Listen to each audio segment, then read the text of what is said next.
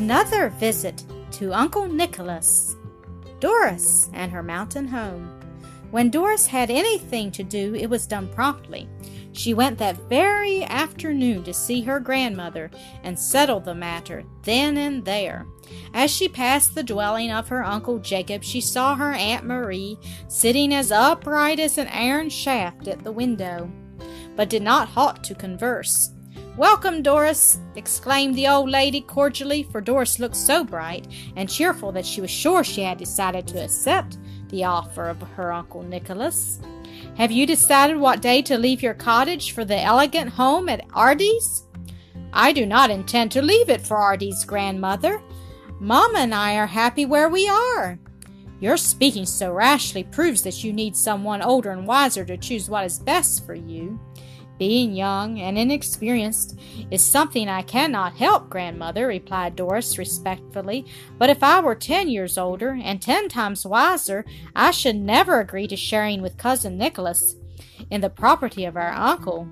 You have always lived such a poor life, Dorris, that you do not know the happiness it is to have abundance and be free from poverty, which always brings care. Oh, grandmother, you are so mistaken in thinking we live a poor life. No people on earth could live happier than we did on Monte Rosso. You are too young to know your needs. You were living from hand to mouth. Your living had no solid foundation. It was only what your father could get from the sale of his pictures and the little your mother inherited from your parents. They had a poor life, but your mother willed it so when she left all her relatives and friends to marry an artist. I was not too young to know that Mamma lived one of the happiest of lives. When Papa lived, we read and sang together and took lovely rambles over Monte Rosso, and under the shade of the trees we would boil the greatly mealy chestnuts to eat with our lunch of white rose, sweet butter, and luscious grapes. Oh, grandmother, when I think of those happy times, I cannot keep from shedding tears." This result was not at all what the old lady had planned. To revive longings for the Italian home was not advancing the interests of the Durants, and she hastened to change the subject. "These recollections of your childhood will give place to others more suitable for your years, dear Dorris," she said. "In the meantime, I have a proposition to make to you. Tomorrow afternoon, your Uncle Jacob will take me to visit your Uncle Nicolas, who will be alone and lonely, for Nicolas will be at a cattle fair at Zimes. I wish you and your mother to go with us, and will take no denial. Handsome spans of horses and elegant carriages such as your cousin are not at our command, but Jacob's plain carriage and one horse will answer for the time." Dorris thanked her grandmother, glad to get away upon such easy terms, and promising to be ready for the visit, hurried home. "What is the result?" asked Dorothy, meeting her at the door and almost holding her breath in anxiety for the reply. "A visit for us to Ardres tomorrow afternoon, and for cousin Nicolas to the fair at Zernes," laughed Dorris gleefully. Dorothy was rejoicing to see her cheerful, but her own heart was filled with unrest. She saw, if Dorris did not, that her grandmother had not given the affair up. The next afternoon, mother and daughter were ready, and the drive to Ardres was more enjoyed by Dorris than by the others of the party, they appearing to be communing with their own thoughts, oblivious to the song of birds and the wild flowers by the wayside. "You must take us over your uncle's place this afternoon, Jacob," suggested the grandmother as they came in sight of the mansion. "I will. Uncle may well be proud for one to see his herds and his stables as handsome as many dwellings. All well, money can accomplish anything." Uncle Nicolas was delighted to see them and rung for yourself to prepare coffee, and soon all were seated about a table abundantly supplied with the fine fruits and other products of the place. "Brother," said Grandmother Durant, "I have taken a notion to see all over this house today. The great dining room with its glass door, china closets, the silverware and cut glass, the damask tablecloth, enough to last for generations. Then to the upper rooms to see the linen room, with its piles upon piles of bed linen, the splendid blankets and large comfortable beds, and the handsome carved furniture. We must go to the cellar too, with its pillars and paved floor, and see the bountiful supplies which a provident householder keeps upon hand. Yes, yes, your cell has the keys. She will take you all over the house, and Jacob will take you over the barns and granaries and stalls. If I were not so lame, nothing would give me greater pleasure than to go with you. I will go first into the great dining room, said your cell with pride, and showing unexpected guests the perfect neatness of the unused rooms, where not a speck of dust could be seen. Dorothy was filled with admiration of the exquisite china, which with most of the silver was an heirloom in her late aunt's family, and Doris, too, was interested in the antique beauty of the designs and embellishments.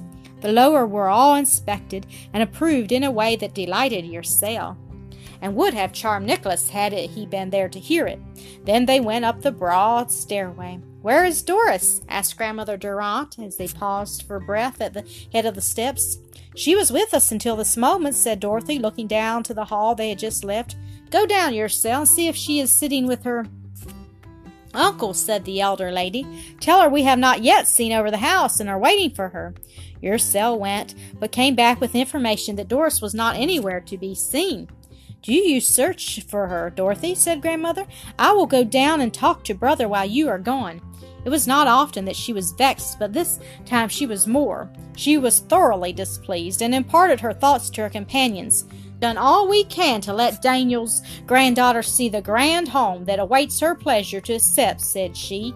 "Maria's right when she says once a foreigner, always a foreigner. We cannot make an indolent, improvident Italian comprehend our prudent, sensible Swiss views of living.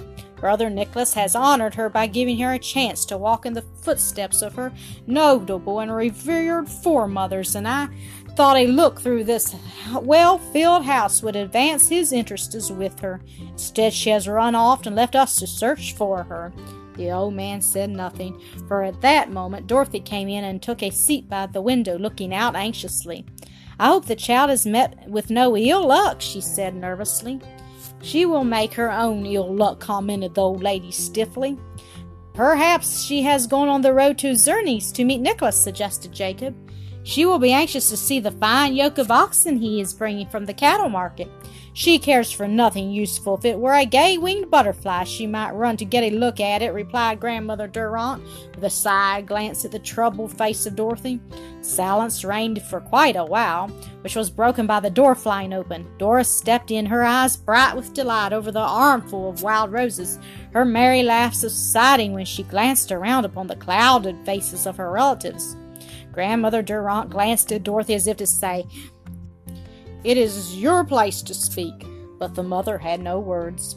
"Now, is it not beautiful the way you have treated us, Doris?" inquired the old lady. "Your relatives wished to give you pleasure, so invited you to pay a visit to our honored uncle. Instead of showing appreciation of the kindness, you ran away, proving yourself ungrateful and ill-mannered.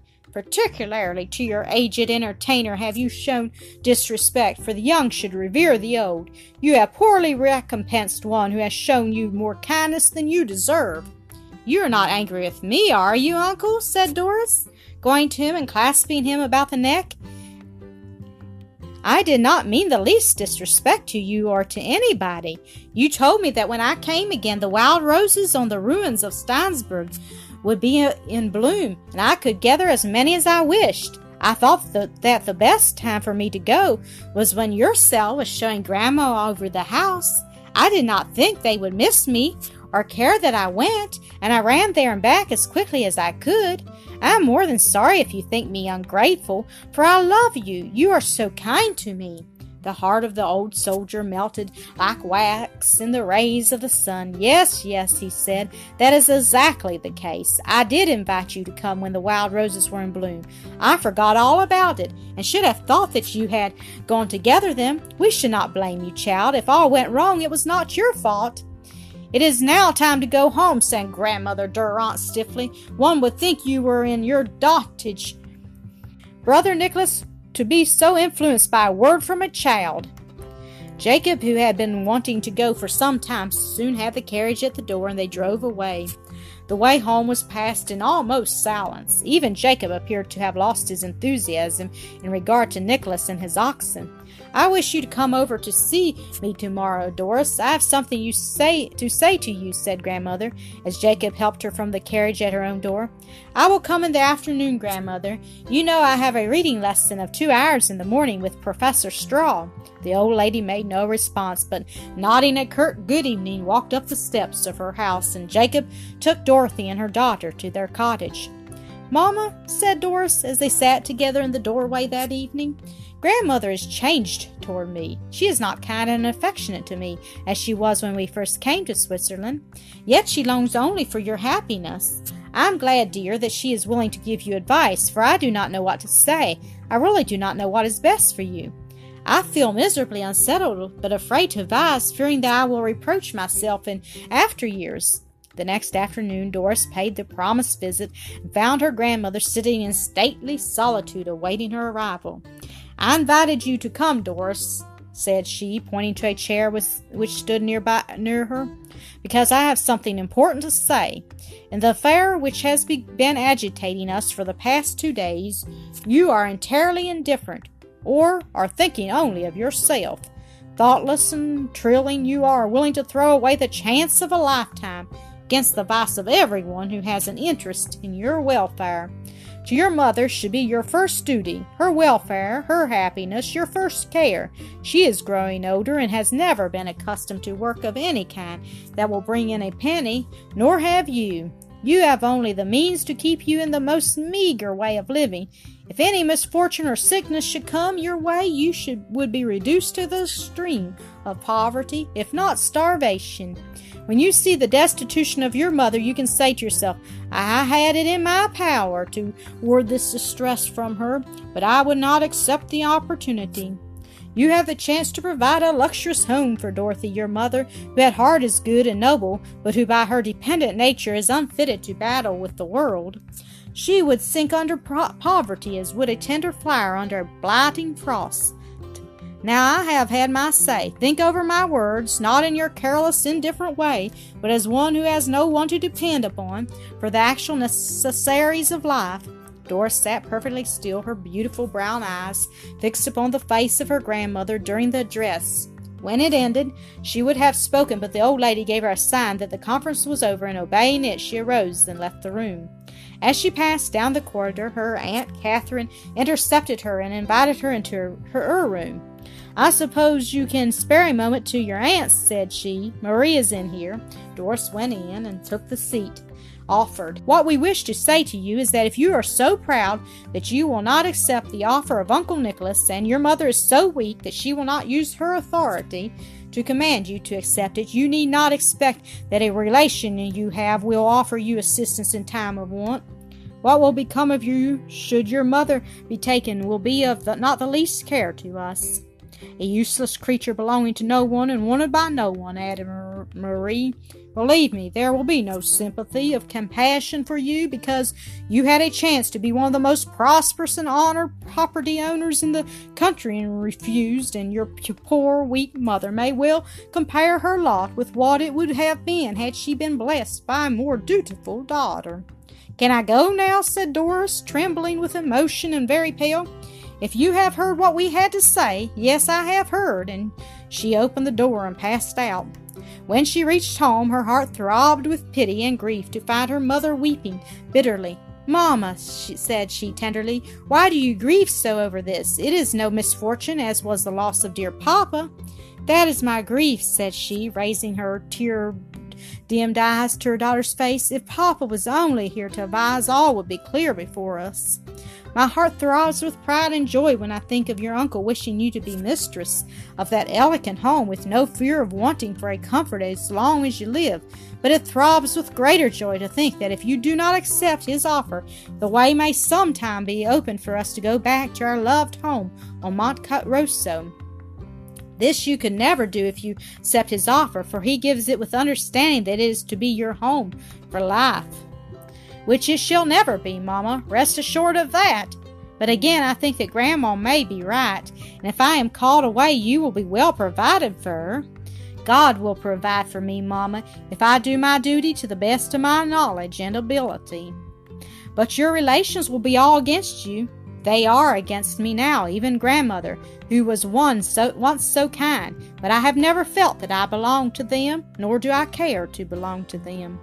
They are very different from you, Mama, very, very different. Yes, dear, years of separation have shown me the difference, which I did not notice so much before I left them. Yet in their way they may be as near right as I in mine.